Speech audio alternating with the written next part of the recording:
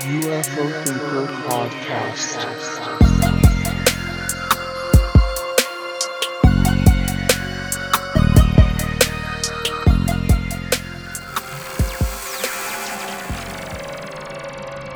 Okay, so I'd like to welcome once again, somewhat of a regular on the show these days, the one and only Dave Smethurst. How you doing, Dave? I'm great, Frank. How about you? You okay, mate?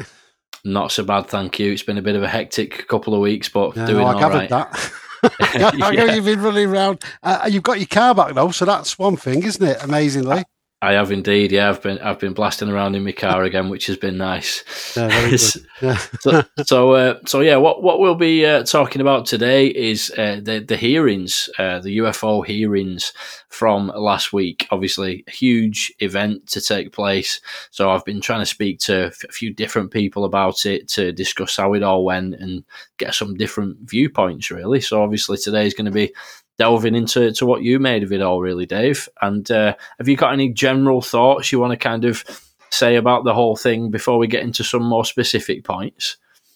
I'll tell you what. You ask us, and then we'll go for that. Because I mean, I will give you a couple. Basically, what I thought was ultimately I was quite disappointed, really, but I feel quite optimistic now for the simple reason, and this will maybe tip people off to where I'm going to go with this. It was that bad in terms of what they tried to present, but they put the senators in quite a tough position who put their reputations on the line to support this. So I think it's going to lead to a quickening of the hearings because it can't really stand as it is. And I think it was a point you made. It was a bit like a heads you win, tails they lose or something. In that, whatever happens, because I seem to remember you made that a couple of podcasts ago, whatever happens, if they say nothing, they say they try and deny it, then there's going to be more for that reason, which is what I think will happen. Or if they say there's something to it, then they'll investigate. So I think I was disappointed at first, but I'm quite optimistic because I think they've sort of made a rod for their own back. So that's what I was going to get at.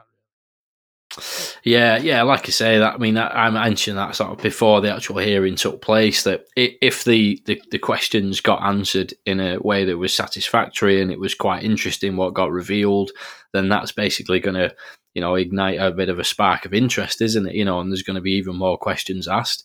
If the questions are answered in a way that's not satisfactory, and it seems like they're not really being fully open with what they know, that is also going to ignite a bit of a spark of interest because people are going to feel like they're not getting the questions answered. So, yeah, I think it was definitely the latter of those two that actually ended up happening, on the day, and it'll be interesting to see how it progresses from here, won't it? So, let's dig into some specifics then. So, what do you reckon is the sort of like posture of the DoD? What are they actually trying to do here? Do you think they're trying to be sort of like defensive and like hide what's going on and obfuscate what they know about this, or do you think they've maybe turned over a bit of a new leaf and they're committing to being a bit more transparent going forward? That's a really good question, that, Frank. To be honest with you, I mean, this is partly why I was quite disappointed. I think a lot of people assumed, and I was a bit like this, but with Reid gone, a lot of the blockers had gone. Gary Reid, who'd been sacked recently, for people who don't know, and who was seen to be the main sort of blocker in the OUSD. With him gone, the floodgates might open and they might change their idea. Now, the posture, I suppose, the idea of posture in military terms is, have you got a defensive posture? Are you just going to defend a bit like NATO without being too political? Or are you attacking one? What are you going to go for? And I think I assumed that they were going to change the posture. It was a good opportunity, try and be a bit more open and try and sort of finesse the disclosure thing. But it was just the same old, same old. They weren't looking at openness. I mean, there was a great opening by Carson. He said, we want more openness. We're looking at this. We want to know what you're doing. He gave him a really good opening. And they just come up with the same old rubbish, basically, underplaying it, saying there was nothing to see here, saying it was all about sources and methods. Absolutely rubbish photographs. I mean, we'll get into a bit of detail, I'm sure, later on, but just as and we know they've got better stuff. So fundamentally, the posture hasn't changed, and it means that still people are in the DoD. They obviously don't want to be open. So it clearly wasn't just Gary Reid who was blocking it all. There was obviously other people there who don't want to come out of it, whether they just can't face fessing up and telling the truth because of the implications of it, I don't know. But I think, though, as Lou said, and we'll get into that, I suppose, later on what Lou said, but the cat's out of the bag, really. And as I said to you just in the opening remarks, which is why I was not going to say anything, but I thought I might, the political reputations are on the line here, and the senators can't let this stand. Gillibrand was running for the Democratic nomination for presidency last time. Rubio's a big player. There's a few others.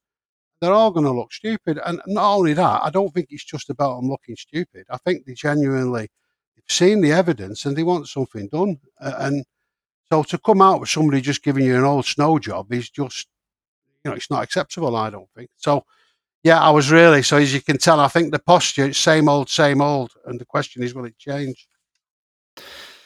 Yeah, I think that's a really good point as well. The people that have actually pushed for these new legislations and things like that to actually go through, they're not going to want to be made to look daft, are they? By the fact that they've really put their reputations on the line to say there's really something to this. We need to push for more transparency and look into this as much as we can. They're not going to want to accept kind of a damp squib, are they, sort of thing. They're really going to want to feel like that they've been vindicated in pushing for that in the first place. So it's a really good point. I've not really thought about it like that. So what do you think about the actual standard of the answers that were provided by the people that were brought up for questioning Bray and Moultrie? I mean, you think? Go on, carry on. Say what were you going to say, Frank? Sorry. Yeah, just do you think that the answers were satisfactory? Because there were a few sort of like commitments to transparency, but do you think that's just for show sort of thing, that they're not going to say, look, we're going to keep everything hidden from you? They're going to want to present a front of appearing to be transparent. So how do you feel like the answers came across? Well, I thought it was very, very poor, because it became apparent very quickly they hadn't been briefed. They couldn't. They mainly said that any answers were in the UAP task force files. They mainly went into that. They said they weren't aware of things like Maelstrom, which we'll probably get into later, some of the UFO programs between Blue Book, ATIP. When they were questioned, they either said they couldn't identify things yet, but that implied they could be identified. Well, we know they don't. They said they didn't have enough data. They deliberately said, we haven't got any files on that, but the UAP task force files, when we know, so deliberately veering us away from the proper DOD files. They said they haven't got evidence on that. And generally speaking, they give a load of, we're doing this, we're doing that, we're doing the other, we've got all these, and they've only got 2 people. I mean, we'll get onto that later on, but if anybody would ask that question, which we'll maybe come on to later, it would have become apparent. It was just sounded like a big snow job to me, really.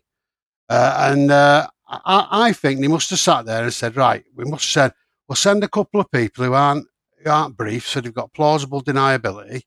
We'll just get them to talk about the UAP report in June 21, which is what they did. They didn't mention any new stuff. We'll just say we don't know about it. We can't identify stuff. We'll talk about just the information we've gathered and try and trick them with words, and that'll do. It'll be the usual snow job. And that's what it felt like to me. I mean, I was thinking about, there was nothing about the recent confidential report, but we were supposed to be, I know nobody said anything about that. That seems to have gone quiet, but they were supposed to deliver one. I think it was under Gillibrand, I'm pretty sure, or maybe under the other one. I'm pretty sure it's Gillibrand. They were supposed to deliver in March the first confidential report. They didn't mention anything of that. They didn't talk about the new cases. When he was asked questions, it was all, we're not sure. They were implying it was drones. They were saying we can't identify this. And it was all, I thought it was terrible. I thought it was absolutely. I thought, how can they expect people to believe this, knowing what we know? So I thought the answers were very poor. I mean, we'll come on to it maybe a bit later, but they did say some things because they were sort of forced to by the questions. They did admit the UFOs were real. They did admit they couldn't explain some things. They did say something about the tic-tac that was, they couldn't explain that. They did mention radio frequency. They said there'd been some collisions, but it was all sort of dragged out of them. And the implication was that mainly it was sources and methods. And that was the real reason they weren't talking, because the platforms didn't want to, it was the platforms they didn't want to give away. and really there wasn't that much to it, and that the photographs were there to try and back that up.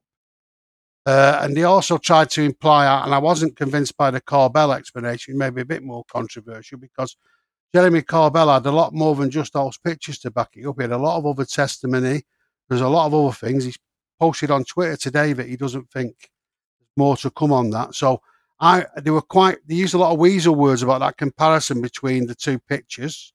I mean, we'll get a bit of, maybe it's a lot of too much detail to get into that. But so generally, I thought it was a real snow job, really. And I think didn't realise the world's changed, and so that's a great assessment of that there, Frank. Sorry, but I really wasn't impressed, mate.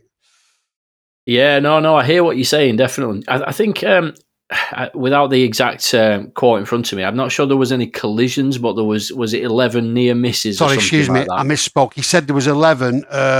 I sound like a senator now, don't I? Yeah, but basically, he said there was 11 near misses. That's what I meant when I asked the question. Was that he said no collisions, 11 near misses was what he said.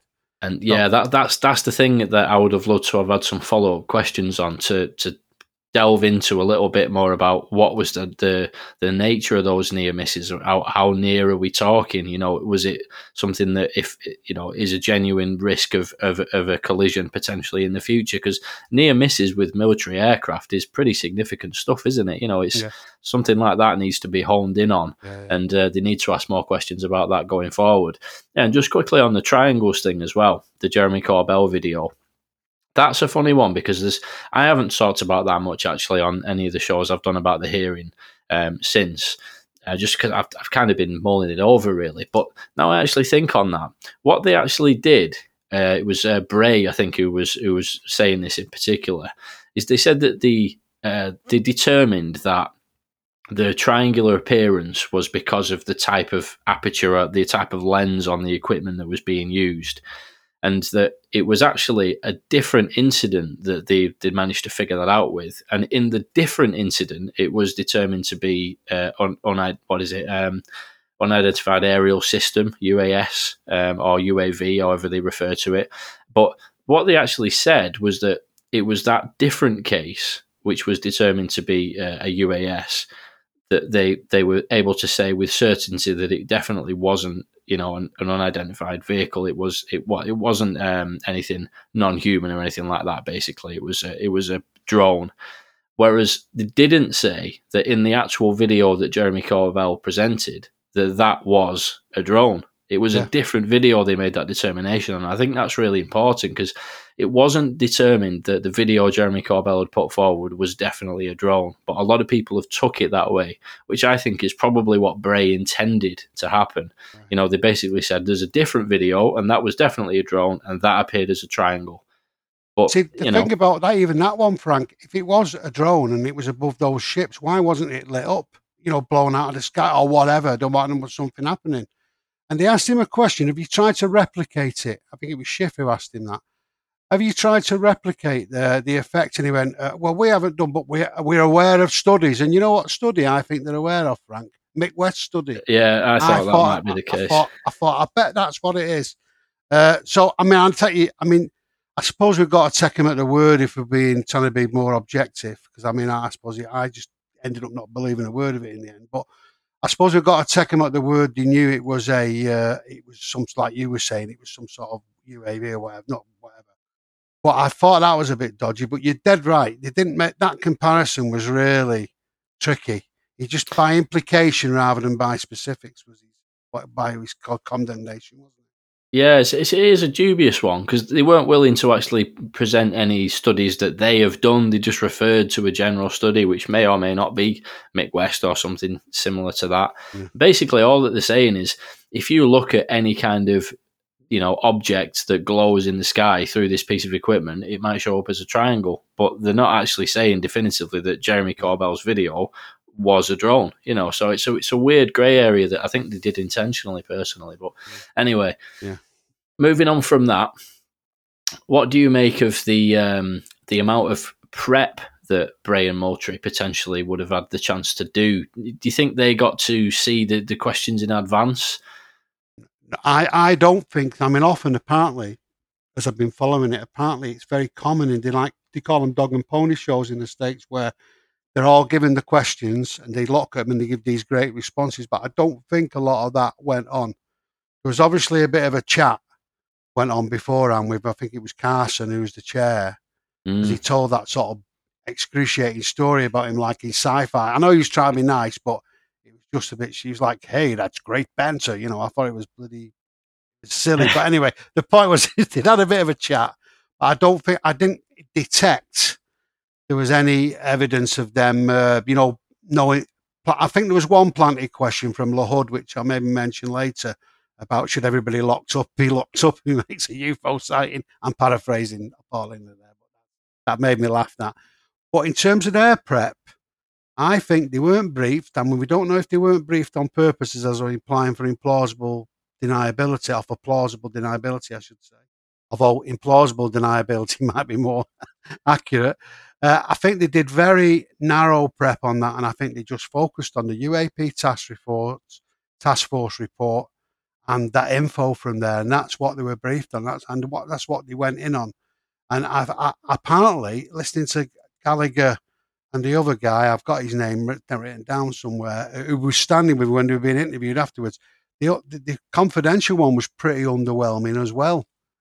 So he might have said a bit more about the sonar stuff, but they didn't know much more in that, apparently. So I don't think they did much prep, and I think they were purposely sent up there. Now, whether they said, don't tell us anything, then I can't lie then, or whether people who do know stuff sent them out there, I can't see that happening, but they could have sent them out knowing they hadn't briefed them properly. And let's be honest, the hearing was about air safety and its progress, and they didn't really address any of that in the detail.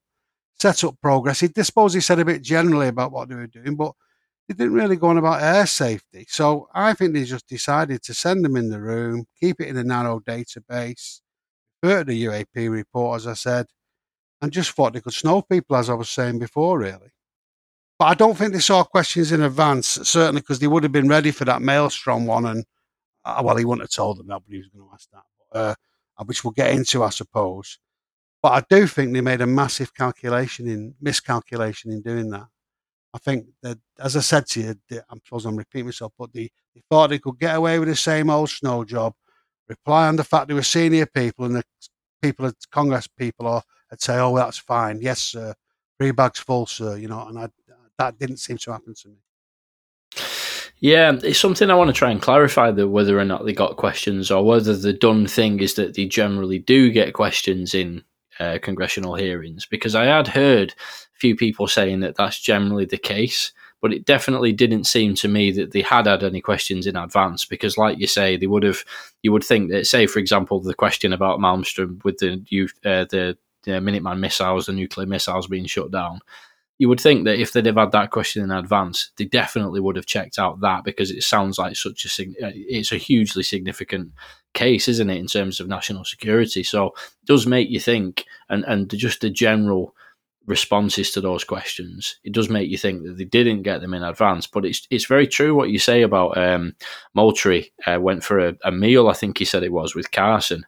So they've obviously met prior to the hearings. Whether, again, I don't know if that's like a kind of a standard thing that happens, or whether it's a bit more of an unusual thing. But I've actually got a show that I'm going to be doing over the next few days. I think anyway, Dave, because I was talking to you about it. But I'll be doing a show with DJ from Cohen All Beings. Oh, and yeah. We've actually got an attorney as well, who's a bit of an expert. Oh, yeah, in you did say that, yeah. So I'm going to. Yeah, that particular aspect of the questions in advance thing, and whether it's the done thing that they do get questions or whatever, I'm going to try and clarify that. But yeah, do you think there were any follow up questions in general, or just any questions that caught Bray and Moultrie off guard? Yeah, I did. I've got there were a few actually. I've got a couple actually. If you just give me a second, I made a note of a couple of them. I think actually. See where we are. Yeah, I think. Have a quick look. Yeah, I noticed a few times when the body language seemed to. There was a bit of awkward shifting in chairs from Bray and Moultrie, and so a couple of sideways glances of looking at each other and things like that. Yeah. But I'll give you the ones that are off guard. Yeah, you're right. There was the key one, and we've mentioned this. was the Gallagher one, yeah, because he hit him with the mail. I think it's Maelstrom. I'm not sure how to pronounce that, or Maelstrom. I'm not. I can't, Mountstrom. Anyway, I'll say Maelstrom, but I'd stand to be corrected. Yeah. There was nuclear weapons. He asked generally about nuclear weapons, then about obviously the big case in the 60s, which Lou did point out was there. He said, I can't answer on reports. We don't add random reports. And it was their report, but that was what it was based on under FOIA. That was where the report had come through. The UFO programs are obviously pre and post Blue Book. Now, we know there was Sign and Grudge before them. Bryce Zabel said that he's got them on his bookshelf, so he knew that just through that. And then in the middle, then he just said, there was nothing between Blue Book and ATIP. Well, we know basically there's a lot of anecdotal evidence. There was quite a lot going on. So if they've lied about that, that'll look very embarrassing, particularly if there's future hearings coming up. And clearly the Wilson Davis notes was, apart from, which people don't know, we maybe get into that in a bit, but the Wilson Davis notes allude to this secret program of reverse engineering crashed alien tech by a private company, to sum it up in very briefly. That obviously talks about secret programs, doesn't it? So that they were killer ones. They really got them. But Cristomonte, who was the mate of Gallagher, I think it's Cristomonte said he asked him about collisions. He asked him about attempts to communicate. He couldn't answer on that. Had you fired on a UAP? He wasn't, oh no, we haven't done that. He wasn't quite sure. Have they got any wreckage? He said, well, we haven't got any wreckage, the UAP department. Well, they've only been going for a year. I don't think they've managed to, they've not got any staff, let alone any hangars. So that was then underwater sensors. He said, we'll answer that in closed briefing. And there was also areas about where they were, tracked. Where were they tracked? So we can't answer that. We haven't looked into that yet. So there was some tricky stuff around that. Schiff, I think, I'm trying to remember, he asked him about the physical characteristics and why they couldn't be explained. And in the end, he had to say, well, we can't explain them because he was really edging around that. The radio stuff, that was a tricky one. So I'm saying they did a bad job, or I was going to say they did a bad job, but actually some of the questioning did catch him out, I think. It was just generally they weren't answering properly and they weren't getting in. Carson actually asked him about... that was quite good. He said, any video is going to be released? And they virtually said no, because they're all confidential. He asked them about US tech, and they said, no, we're tracking that. We don't think it's that. Asked him about Space Force liaison, and he sort of edged around that. And Crawford asked a good one, which you would have liked, Frank, given your interest, about the Tic Tac. And he eventually had to say that the Tic Tac was unexplainable. So yeah, there were some... They did get caught out because basically they were answering at such a low level. But where I think they caught themselves out most, Frank, is not that they didn't answer, but they just give answers that were clearly rubbish or with no information.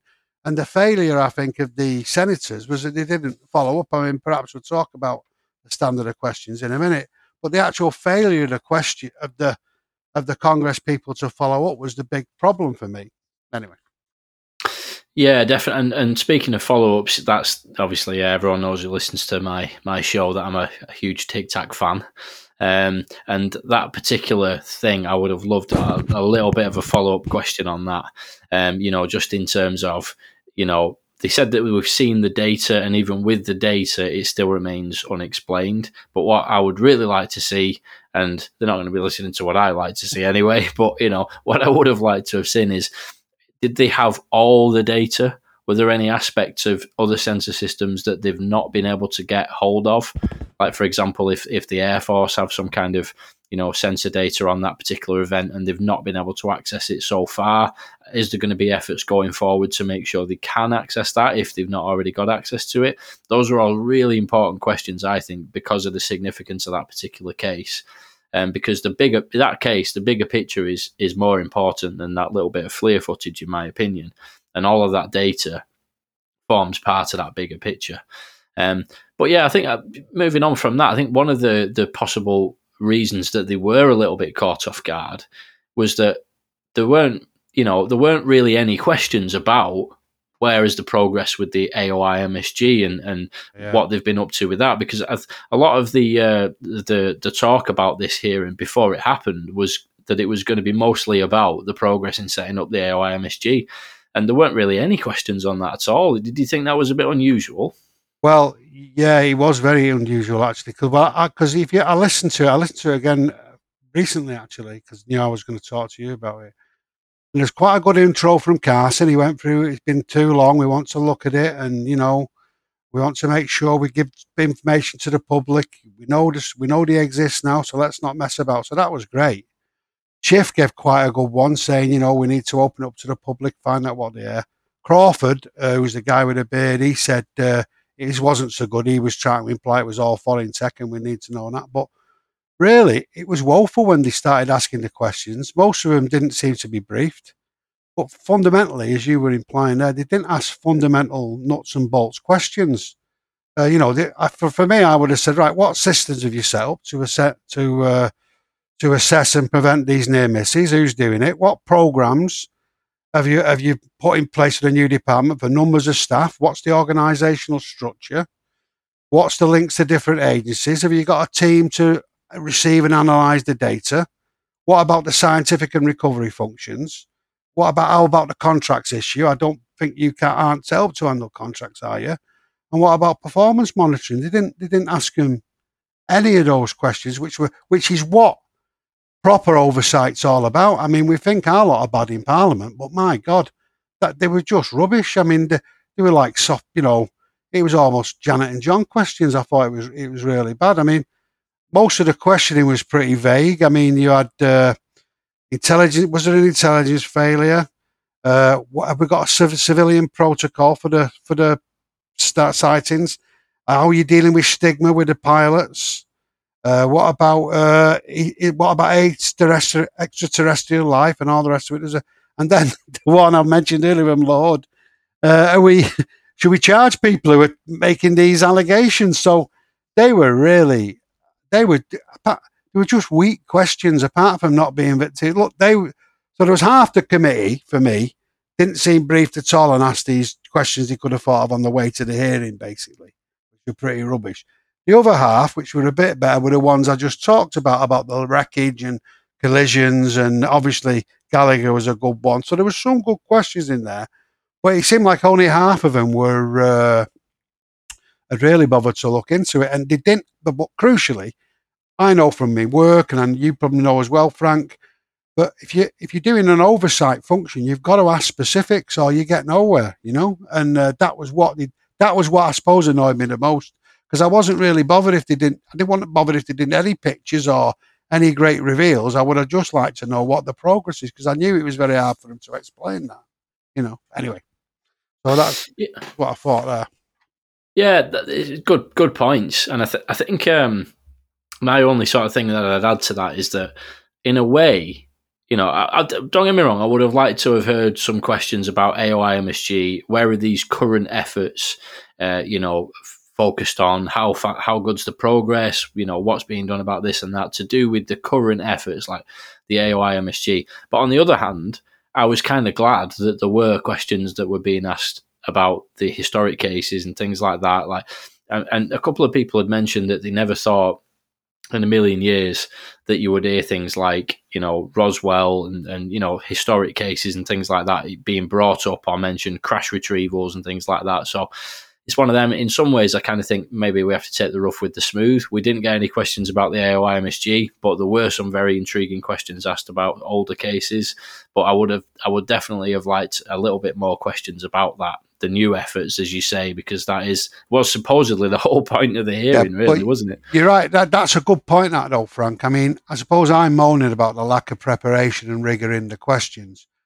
But it is true, we did get into a few issues we weren't expecting, and some of the answers are really interesting. So, like you say, maybe it showed, once we take the fact they weren't particularly organised in the questioning, we can think, well, that's opened a few new areas up, particularly the Wilson documents and even the nuclear stuff. I mean, that could set a fuse off, but could really light things up.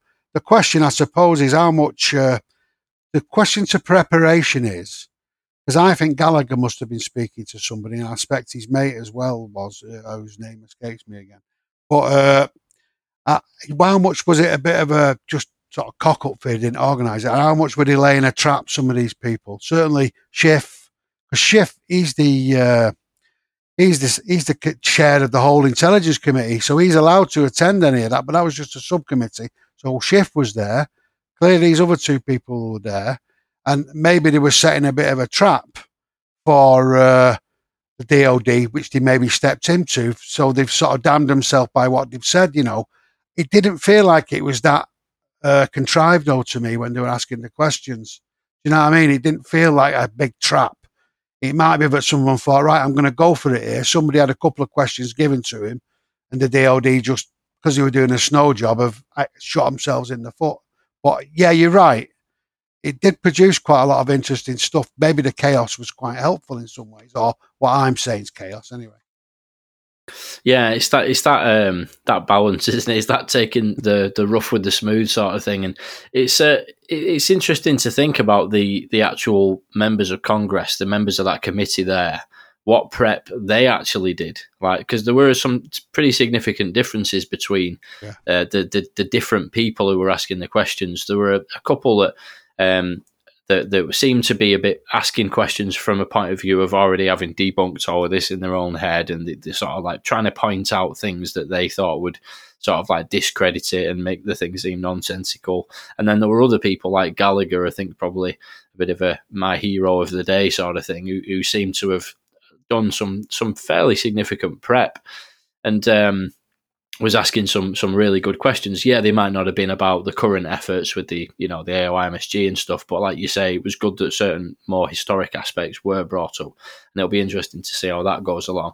I think what Bray and Moultrie tried to do as well is kind of focus on the fact that the UAP office, the AOIMSG, or whatever it ends up being called in the future, is not actually fully functional yet, but they won't be able to rely on that going forward. If there's another hearing, in say a month's time or 2 months' time, then it's going to be a case of, well, look, you've got the thing set up now. You've supposedly anyway, this thing's running. So what have you done? What have you done so far? So that'll be interesting to see, if there are hearings in the future when the thing's already up and running. That's probably, I guess, when we'll see more questions about the current efforts. But what do you reckon about the various different members of that subcommittee and the prep that they did?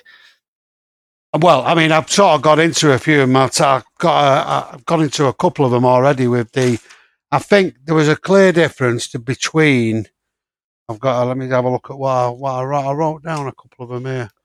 I was kind of thinking as well, do you think there was any possibility that some of those members of Congress doing the actual asking of the questions had been informed by maybe people like some of the names we hear about a lot, like your Chris Mellon and your Lou Elizondos and things like that? Do you think that they might have played a part in the wordings? Yeah, no, I think mainly it was Schiff and that. I can't remember it, and the other name, Giller, something it was. The one who was his mate who asked the question about the collisions and all the rest of it. I think they were the main ones who were prepped.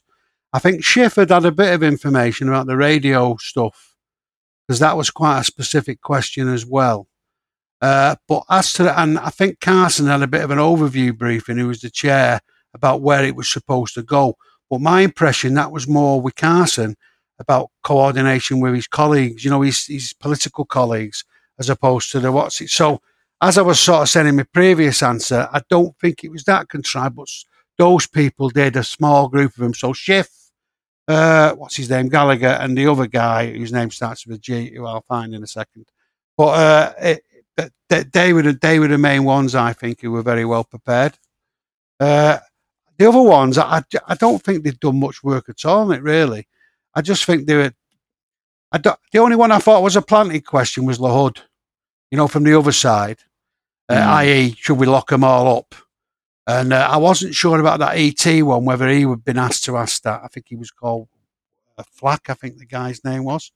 So that was what I thought. I didn't think there was much evidence of that, really, but I think there'd been a bit of it. But I thought it would have been a bit more orchestrated if they'd really done a job on them, basically, Frank. But I don't know, really, because I don't know, being from England, what the form is, and how well they sort of do it, Yeah, it's kind of interesting if people like Lou Elizondo, Mellon, and so on haven't been involved in helping put these questions together behind the scenes. That's quite interesting in its own right, because that means that people like Gallagher have really actually gone to the trouble of finding out some of the stuff from historic cases and things like that, and they've used their own initiative to actually just do that off their own back. That's kind of equally interesting, really.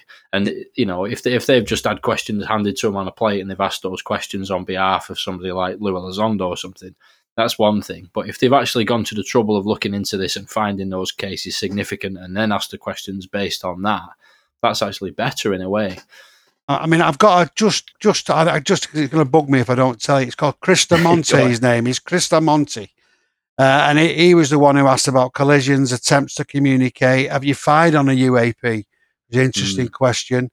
Wreckage, underwater sensors. So I think him and Gallagher had some sort of briefing off Lou or his minions. I mean, I don't want to slander Lou for doing anything like that, but let's say somebody who's close to that camp had briefed them. And I think Schiff knew, basically, he talked about the physical characteristics and radio as well. So I think they were the main ones. I mean, Crawford asked about the Tic Tac, but I think he'd formed his plan his own 401, whether it could still be Chinese or Russian tech and all that. But that's who I think. Yeah, but it was Christa Monti. So those two, I think, might have been briefed. Yeah, so do you have a sort of a man of the match, as we say in the UK, when it comes to football? Do you have Gallagher? Definitely Gallagher. I mean, and I also think, I thought Monte Cristi was all right. He didn't impress me on first watch, but when I watched it again, he got some pretty good questions in, really. I don't think there was, if you were to ask me who was the opposition's man of the match, I'd say nobody, because I thought they were both rubbish. I mean, Bray cut a good figure. He talked a good game, but it was just very unconvincing. And I thought the other guy, he wasn't very, was it Monk? What was his name, the other fella? Moultrie, that's right. Sorry, I was getting confused. I don't think he was that good either. He was a bit more personable and more believable. But some of the things he said no to, I thought, what does he know, this bloke? How can he turn up and not know that? So I thought they were rubbish. But the man of the match was definitely old Gallagher. He stole the show. And to a certain extent, maybe manager of the match was Carson. I thought he did a good, if you break down what Carson said, he really set the frame well. And if we're looking for that the political hand of the Congress, it's maybe Carson and his links to the others, but was maybe more the guiding thing there. And the fact Schiff turned up to back him up as well, which was quite interesting. Yeah, I think Gallagher definitely was man of the match in my opinion. I thought he really kind of put the questions that I stood up in me front room when he started talking about some of the things he was mentioning. I got all excited. But yeah, I think it's the thing is as well with Bray Moultrie, I think, to sort of try and see the positives in it a little bit. I've mentioned this on a couple of other episodes when I've been talking to people about this as well.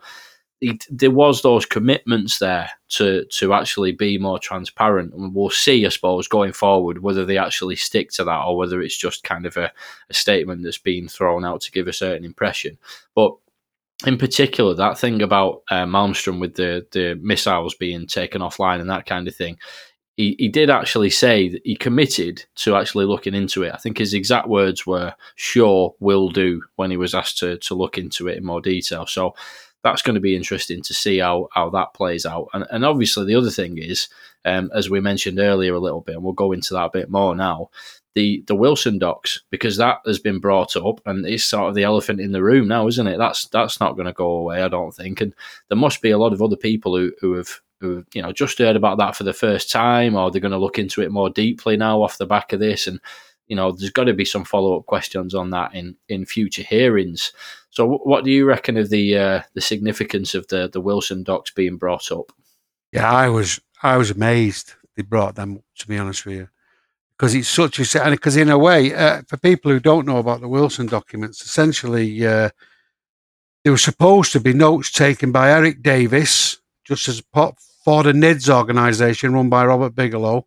They'd arranged a meeting with Admiral Wilson, who had said a few things. Partly it's through Stephen Gray, but we don't know about that. But anyway, they'd arranged to meet with Eric to get some information on what was happening. And basically, Eric Davis, who's got a photographic memory, by the way, apparently he's well known for it. That's why probably the notes are pretty good. He met the Admiral, sat in his car in his big Navy limo, because he was apparently on his retirement. He was doing his farewell tour, and he was being driven around, and he met him then. And apparently what happened was the Admiral found out that it was told that there was programs he wasn't aware of. He was like Chris Mellon in a few years before. He was in charge. He was the deputy director. He was in charge of, I forget the name of the committee, but it's the one that runs all the special access programs. So he said, no, if there was a UFO program, I'd know about it. And he said, no, they're doing these. He then, apparently, this is what he was telling Davies. He then was told where to look, demanded access. He said, you can't have access. And he said, but I'm in charge of it. How can I not have access? So eventually, after he moaned and kicked off, he went to, he didn't say the defence contractor. It could be Lockheed Martin. It could be a few of them. I changed my mind on which one it could be by the day of the week, really. But Grumman, it could be Grumman Martin or whatever, Martin Grumman, whatever it is. But anyway, basically what they said to him, he went and spoke to him and said, he said, right, basically they were meeting him. They had a lawyer present, and he said, yeah, we reverse engineering stuff. It's not made by human hands, this tech, so it's definitely alien tech. And what we do, we roll it out every 10 years, see if we can do anything with it, then we roll it back in. So that's what, and we haven't made much progress. And by the way, don't ask again. And then he then tried to pursue it after that, and he was told that if he carried on, he'd lose his stars as an admiral, he'd be demoted, and that'd be the end of his career. So he then just didn't pursue it after that. So that's the story. Now, I'll just go to the provenance of that in a minute, but one thing about that story is, if that's true, clearly that shows that they've got a secret program. There's obviously black programs going on that people don't know about. They're obviously not going through the proper accountability systems, even the special access programs, and but the private industry are involved, and there's obviously money being saved. So it's a massive powder keg. The slight issue is, even if you believe the docs are real, which I think there's a good chance they are, which I'll say why in a minute, it still doesn't mean to say that what they told Wilson was true. I mean, if you look at the details in the document, people have compared them, they look at them, they stack up all the other details about who was where, when. But they said, we just wheel it out every 10 years and we haven't made much progress. Well, if they said to him, you know what, we've made a load of progress here, we've developed this bloody big TR-3B and it flies around, it's great, and we're really fantastic, it is, Admiral Wilson. Well, he would have never shut up about it then, would he? So clearly, I don't think they would have told him whether they would have met, what progress they would have made. So I don't think we can rely entirely on that testimony. And so therefore you have to think, at what point can we rely on it too? But I don't think they would have told him, we've got something that's alien effectively, or not made by human hands was the phrase, which could mean a few other things, if there wasn't something to it. Now, why I put a bit of stock in it is the provenance route. It basically come out as part of Edgar Mitchell's papers, who was part of this NIDS group, famous US astronaut, very respected person. And you can track the provenance of who held it, who brought it forward, and it sort of seems to have stood the test of time. Now, some people have tried to knock it with the Greer link and said, well, because of the Greer link, then we can't discard all the document, which is like saying, because one little detail attached to it, then it should be discarded overall, because if one thing's wrong, it's all wrong. Well, I don't think that stacks up. I don't think it doesn't need any input from Greer, but it stands on its own. So I think it's a pretty good document. And why I really think it's a good document is when Lou was asked about it the other day, he went, I wouldn't like to be in their shoes. And he certainly thinks there's something. So I think that's a powder keg potentially, but I just don't know how far they're going to get with it, because A, it's not an official document. So I think they slipped up letting it be admitted. I just think none of them knew what it was. Anyway, and also, Eric Davis gave it, the Admiral can't admit to it because he'll go down, he'll go in prison for that, because he violated his security oath, and you're supposed to lie about these programs anyway. And Eric Davis gave his word to the Admiral, but he would never breathe a word of the meeting because it was just supposed to be a private meeting for his notes and for the NIDS group. So if they call to testify, unless they're given immunity, they won't say anything. And so it is a potential powder keg, but there's a lot of barriers to get across, Frank, before it becomes something. And so they might just say, oh, well, it's just hearsay, this, and disregard it. I don't know. But it is. Lou seems to think it's really quite serious and they can't get out of it. So who knows? Yeah, it's an interesting one, isn't it? The reactions from various people about the fact that the Wilson Davis notes came up. Like Lou Elizondo, Sean Cahill had previously been very, very cagey about even talking about. They just Lou Elizondo, anytime it came up, would just say that he couldn't comment and move on. And funnily enough, like you said on the Ross Coulthart, Bryce Zabel podcast, he was really quite forthcoming with his thoughts on it when he hasn't been in the past. And Sean Cahill made a tweet about it, praising Chris Wolford, I think it is, who's one of the people who's done a lot of research on the Wilson Davis notes in the past. And Sean Cahill did a tweet praising him for sticking with it on the Wilson Davis notes, which is basically an endorsement of the fact that, they are a legit document. Brandon Fugel came out and very, very clearly sort of nailed his colours to the mast. Bob Maguire, another one, came out and said that he's seen things directly that proved to him. And obviously the thing is with this is that they're not presenting the evidence that they have seen themselves. But if you have any faith in these individuals based on their track records, it does definitely kind of make the Wilson Davis notes a lot more compelling as a document. So it's going to be interesting. I mean, one thing, just as you were talking, then I was thinking, if you're a lawyer, they often say, once you've got the information, it's not the. So let's say they can't ask them questions on the Wilson Davis document because they won't be able to get past the whatever hurdles. Still, the information's out there, and a good lawyer could ask questions based on that document that they might find very hard to get out of, without perjuring themselves effectively. And that might be where it, just as you were talking, I was thinking that might be where it proves its strength in the end. It's the information's out there. And they may still have to answer questions on it, even if they can get around the actual doc itself, And it also raises the question, Frank, which we might come on to in a bit, of immunity, which we might get onto in a bit for these hearings. I'll probably talk about that if we talk about what's going to happen in the future. Because immunity would be interesting for Wilson and Davis. I mean, I don't think Wilson would say anything anyway, to be frank, reputation. Davis might. Well, yeah, I think that's kind of worth mentioning as well. I'm just saying about how the various people have come out of the woodwork to sort of throw the weight behind these notes and endorse them as legit documents. But the other interesting thing is that Admiral Wilson himself has actually come out in an interview and doubled down on his denial of the notes over the last few days. So it's only fair to mention that as well. Yeah. And Joe Mergier, by the way, if anyone's interested in looking into bit more about the Wilson Davis notes. Obviously, Dave's just give a really good rundown of it there. But if you want even more detail, Joel Mergier's actually done something which he's referred to as the mega blog on the Wilson Davis notes. And you can find that on, if you type in Joel Mergier, that's Murgia. And he's got a website, I think it's ufojoe.net. I was just trying to find it online, but my internet's not working at the minute. But if you type in UFO Joe or Joe Mergier, a Wilson Davis mega blog, it'll be the top thing that comes up, and it's really worth checking that out. And what I was going to say is, Joe Mergier himself, who's done hours and hours and hours of research on this, he's himself said that the key thing that casts a bit of doubt on it all in his mind is the strength of the denial from Admiral Wilson. But then again, like you said, Dave, if he is actually, if these documents are legit, he is liable for discussing classified data in an unclassified setting, which is a very, very serious crime, basically. To if he's, if it turns out that's what it is, he could be liable for that. Yeah. So he is going to want to deny it, isn't he? So there is another killer point as well.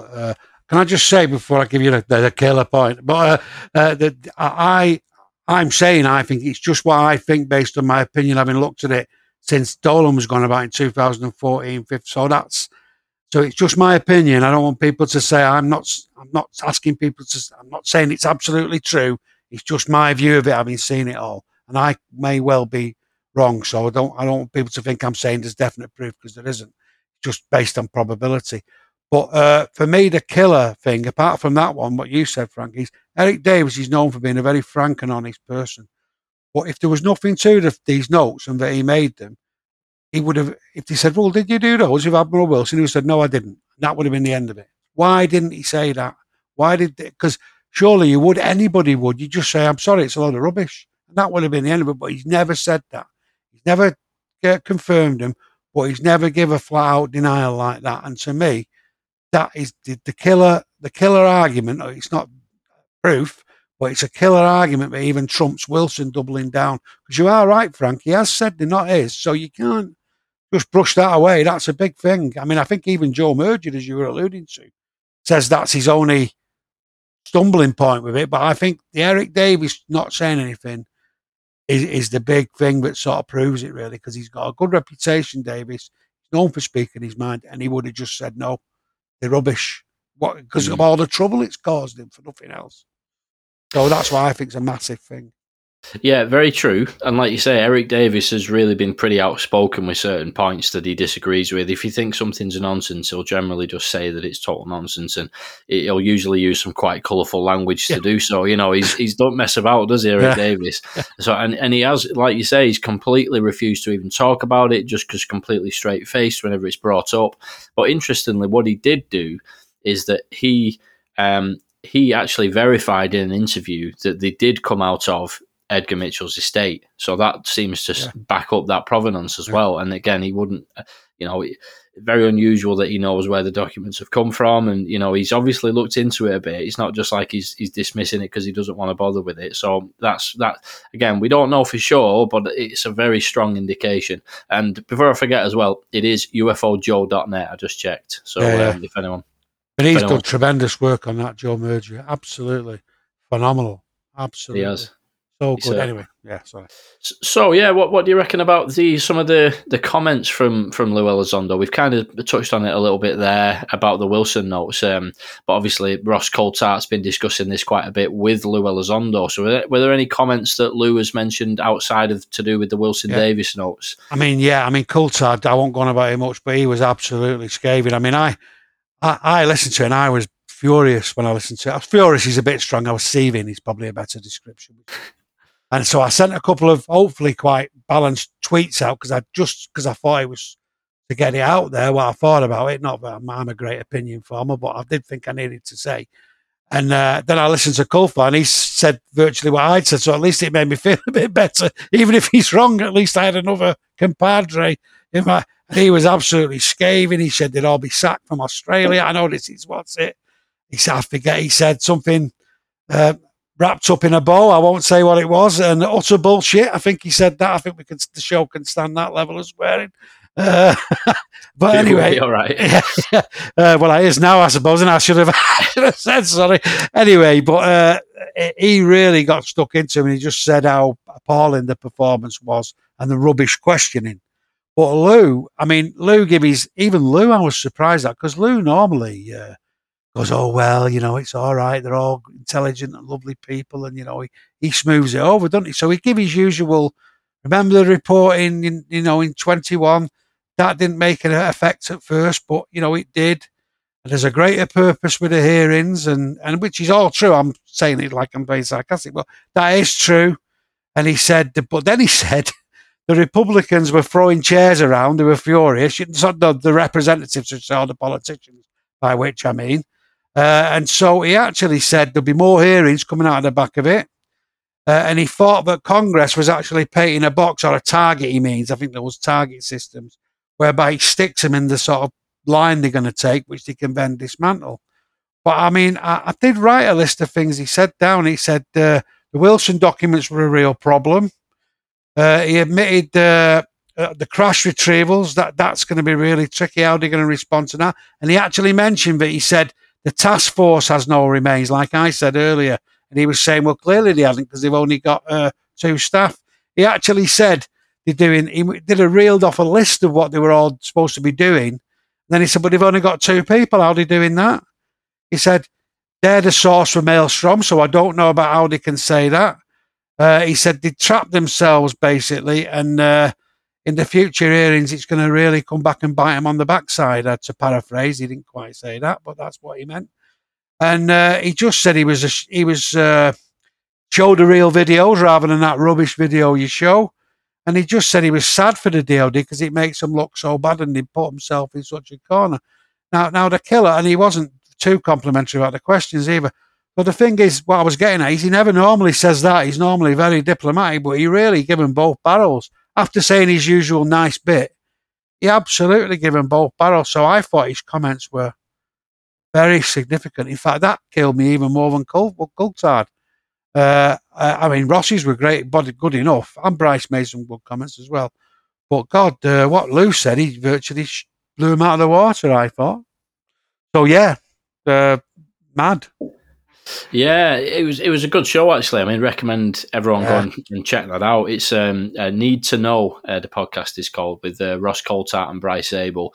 And I think was it a day after or 2 days after the actual hearing? They had Lou Elizondo himself actually on there to discuss it, and that's what we're referring to there. So it's definitely worth watching. It's on YouTube and it's on Spotify and everywhere you get podcasts and things like that. So definitely worth checking out. And I actually interviewed Ross Coulthard as well not long ago. So if you're interested in checking that out, you can go back through the episodes and find that as well. It was a real privilege to be able to speak to Ross, who's been a leading journalist in this topic really over the last couple of years. So yeah, I think my thoughts kind of developed slightly differently with the hearing. I initially thought it was a bit more positive, and certain aspects of the commitments to transparency and whatever, and just purely the fact that things like crash retrievals and the Wilson memo were brought up. And then on reflection and then watching the hearing back, I kind of ended up feeling like, actually, yeah, it's a bit of a mixed bag, really, and started to see the more negative aspects of it and the obvious, obfuscation attempts. And for me, as I say, the slightly dodgy motivation in the selection of those two videos in particular, and all the stuff that we've discussed for the last coming up to an hour. But as I say, I did find some positives in there. So what about you, Dave? Did you find some positives in the whole thing as well? I did actually, Frank, because I did think about it. I remember we had a bit of a chat about it when it come out, or a sort of brief chat, and I did actually. I mean, I thought it was the first for 50 years. We can't moan about that. I mean, that's good. And the other thing in the Blue Book, what they haven't said about those hearings, 50 years ago, they denied it. Basically, they said there's nothing to see here, no Air Force threat, and that was it. And they closed the book on it, didn't they? So they've not done that this time. They've actually said that they exist, so they've taken them seriously. It's put it in serious discourse with the channels and what we might call the chattering classes and, the media and all that. And they've raised public awareness. And I think, so that's for me, it's obviously got to be positive stepping back from it. The fact that I'm into the subject and I wanted to see all these things and into the weeds on scrutiny, if I step back from that, I've got to acknowledge that was a good thing. I mean, more practically, I think the poor responses from the witnesses will really mean more hearings. I think they've and I think we might, the senators and the Congress people, as I say, put their reputation on the line. They're not going to have that, and they're going to have to do something. So in a way, a bit like you predicted, I suppose, Frank, given that they tried to play that game, it actually means that there's going to be more a fuller and frank discussion as we go. And I think it's good because I think the DOD are going to will be caught out in what they've done, and it's going to escalate things. I mean, I just will give you another quote from Lou, which hopefully you can stand. Lou actually said they have now pissed off Congress, or they have pissed off Congress is the exact quote. I wrote that down. So that's good news in a way for me. And also it's good news more generally that they raised the subject. So when I have heard people, because if people are sitting listening to this thinking, well, I thought it was all right. I do agree with that. It was okay in those terms. And maybe I'm being a little too critical. I'm maybe looking too far, can't see the wood for the trees really. But I did think that quite a lot come out of it. So I don't want to totally knock it. And who would have thought we would have had that 4 years ago, eh? I certainly would have done. Yeah, I think that's a very good point. Is if somebody would have said 4 or 5 years ago, do you think that this is going to happen, and that in an actual congressional hearing we're going to hear discussions of the Wilson Davis notes and UFOs shutting down nuclear missiles and crash retrievals and all the rest of it? I'd have never believed that in a million years, and obviously that's what we saw the other day. And so overall a bit of a mixed bag really, but the main thing is that a lot of seeds were sown. And it's going to be interesting to see how each of those little areas progress, all the various different things we've discussed there over the course of what we've talked about today. And another person that I've had on the show recently is Chris Sharp from Liberation Times. Obviously, we did a breakdown a couple of days after the hearing, and it was great to have Chris on. Again, definitely worth going back and checking that out if anybody wants to hear a bit more about thoughts on the hearings. And what were your thoughts on Chris Sharp's analysis? Do you have anything to comment on that? Well, as you know, I know Chris pretty well myself, and I often talk sometimes with the Liberation Times stuff. We talk about some of the articles he's doing. Clearly, he does most of the work. I'm not, so I just sometimes chat to him about how many which he finds helpful. But the thing that people don't realise about Chris, he's a really, really good analyst politically. He was in his PR job. He had to do a lot of that, analysing the politics in London, which is pretty tricky, the local politics, but he's a bloody good analyst, and he's a good analyst of government, so essentially. And his articles have been saying the underlying thing is that the AIO MSG is not fit for purpose. So if you think about what Gillibrand asked, and this is why it was really good, the articles he's kept doing, repeating this, Gillibrand's demands were essentially that they need to do a historical analysis from all the departments and could get that information. Then there needs to be a central analysis going on of all the data from all agencies. There's got to be, that demands contacts with all agencies and liaison and information coming through, a central analysis, then a strategic control group. Then there was scientific investigation that had to be undertaken, which would have been a lot of fluff and would link to DOE. And then there was recovery capabilities and other technical, I should say, easy for me to say, capabilities. So really, it needs a massive staff. It needs linked to all departments. It needs an analysis team, a science team. In fact, if you had a Majestic 12, Frank, that's what they'd have. So it needs I mean, that's maybe being a bit facetious, but it's not so facetious, because if you were a secret underground core thing, you'd need all that facility, wouldn't you, those links. So Chris's analysis is so good, not only because he points out the to and fro day to day, but because it really shows how it's unfit for purpose and what's involved in this task. And how, from what we've heard from the testimony, there's just nowhere near it. And what have they got? 3 staff. I mean, it's pathetic. Maybe I think they've appointed 2 more. They should have like 100, 200 people. They've got to have all these links and liaison. They've got to have contractors, which they can't do. For legal reasons, that department can't do. So Chris's analysis is really, really good for me. But because it informs the debate. And I remember when that article come out about that, he did a couple, and he got praise from Chris Mellon and a few other major opinion formers and players. So it just shows it's not just a few random thoughts from somebody who doesn't know much. His opinion is really good at it. And I think anybody who doesn't count Chris as a good journalist and a good analyst really needs to rethink that, giving on the people who praised his work. I mean, that's my thoughts anyway. Absolutely. Can't recommend Liberation Times enough. And Chris Sharp, obviously founder of Liberation Times. Yeah, I've joked that he must have a crystal ball. I think he's very, very, very good at predicting, sort of like, analysing the patterns of what's going on and predicting what's going to happen.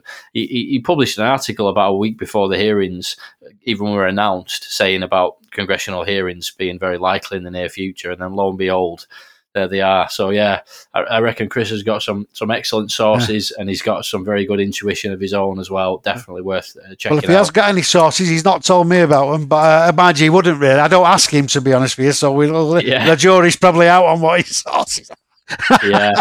I think he's got some, though. He must have. I think if he did have some excellent sources, he would be he'd be gentlemanly enough to keep them well under wraps. Well, he didn't talk about him today. Yeah, he's very psychic Sharpie, we'll call him, shall we, and leave it at that? Yeah, that's it. Yeah, there we go. And yeah. So, what do you think we're going to expect going forward? Then, as I said, there's a lot of seeds planted in this first hearing, and a lot of things that are to keep an eye on. So, what do you reckon we can expect looking ahead? Yeah, it's interesting. I think we're going to see more hearings. I think we'll see them before August, for the crucial reason that's when the recess is in the Senate and the Congress, and then they're coming back and it's the midterm elections. And so I think the politicians are going to want vindication before that, because they don't want to be standing up on the stump, do they, and somebody going, "Oh, you believe in UFOs? That was a load of rubbish, wasn't it?" They want the reputation bolstered before that. Now, Bryce Zabel said, talking to UFO Jesus, I do know Ryan is his proper name, and talking to Ryan, he actually said it could be next week. Now, he was only half joking when he said that. I listened to that interview. It's a bloody good interview. People haven't heard it. I suggest people check that out if they listen to it. So there could definitely be more hearings. I think there'll be more focus on questions of programmes and what was going on there. We may, interestingly, if they think the game's up in the DOD, which it must be pretty close to being up at the moment, if the pressure we think is going to be applied, we might see that they realign their position quite radically. And we might say, sorry, don't believe the two stooges. Actually, this is the position. They won't say that. They'll just bring out technical specialists who will slowly contradict it, I think. We might see Lou testifying, or more likely we may see people testifying from people who are more technical and are witnesses. So we might start lower down the chain, the military hierarchical food chain in the military, of people who've seen stuff. And if it was me, I was a member of that Senate committee, I'd say, right, okay, if we're going to have this sort of snow job, I'd insist on the witnesses that they get turning up who were properly briefed, and I'd get one from every department that's named on the Gillibrand thing, say they've got to be properly briefed, and then I'd ask them to tell me about all the things in each different agency, what they knew, what had gone on historically, and what they know now, and what the role is. And that's what I'd do, because I think that's the only way to get to the bottom of it. Now, I'm not saying they're going to do that, but I think there'll be more specific forensic questioning. And I think the Air Force may well be put on the carpet before too much longer, because it's ridiculous. Like at school or something, they're getting away with saying nothing and everybody else is getting told off. And just because you say nothing, everybody's ignoring you. I mean, that can't stand, can it? So that's my view, but I don't know, Frank, you might have a view on this. I might be being a bit optimistic there. It may be that there won't be that progress. I think there may be more hearings, but it could be that they just keep stonewalling and say no. It just depends if Congress has got the power to break the dam, really, break the logjam. Yeah, I suppose that's the big question, isn't it? Is like, have we gone past the point where they can do another blue book? You know, where they can just put up, some kind of dodgy explanation, explain it all away as nothing, satisfy enough of that level of curiosity in the public, and move on. What I tend to think is that, and this is why I kind of go on about like disclosure. Obviously, people have different ways of looking at the UFO topic, but for me, the disclosure coming from the government as to what they know, or at least to some extent of what they know, is really important, purely because there is genuinely a massive amount of public interest in this topic.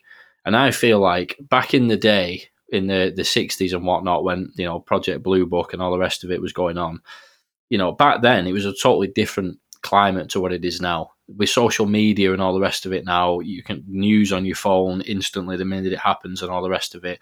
I don't think, as Lou Elizondo always says, I don't think they're going to be able to put the genie back in the bottle by this point. The amount of interest in it. I mean, I was talking to Chris about this, on the House Intel YouTube channel where the hearings were shown.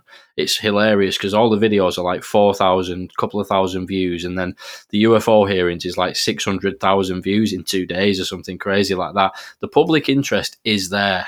And in my opinion, that public interest warrants much further investigation and more transparency and more funds being allocated to this topic. And I reckon, that tipping point has been reached. There might be a little bit of optimism in that on my, a bit of wishful thinking on my part, but that tends to be kind of, how I think of it. But yeah, I think. Is there anything else you want to add, Dave? I think we've pretty much covered all bases there. Not really. Just one thing, just as a general observation. When I think about this, I've been into this for years. I know you have as well, and I think we probably all who are into it. There's a little bit of myself still that doesn't. I've stopped myself thinking about what the true implications are of all this. Like a crashed aliens, the wonder, and I think you sort of do that to protect your mind. You're not from not going crazy, but I think we all must be a bit like the implications are absolutely. If you step back and think of the implications, they're astounding.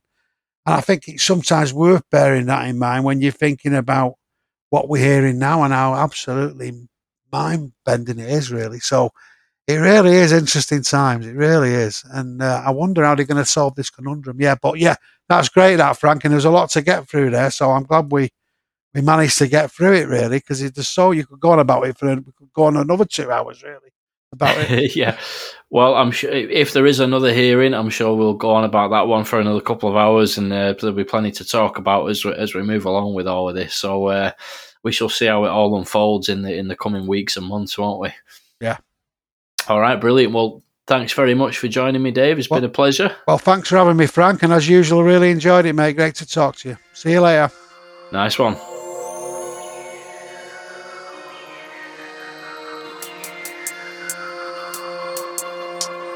UFO Thinker Podcast.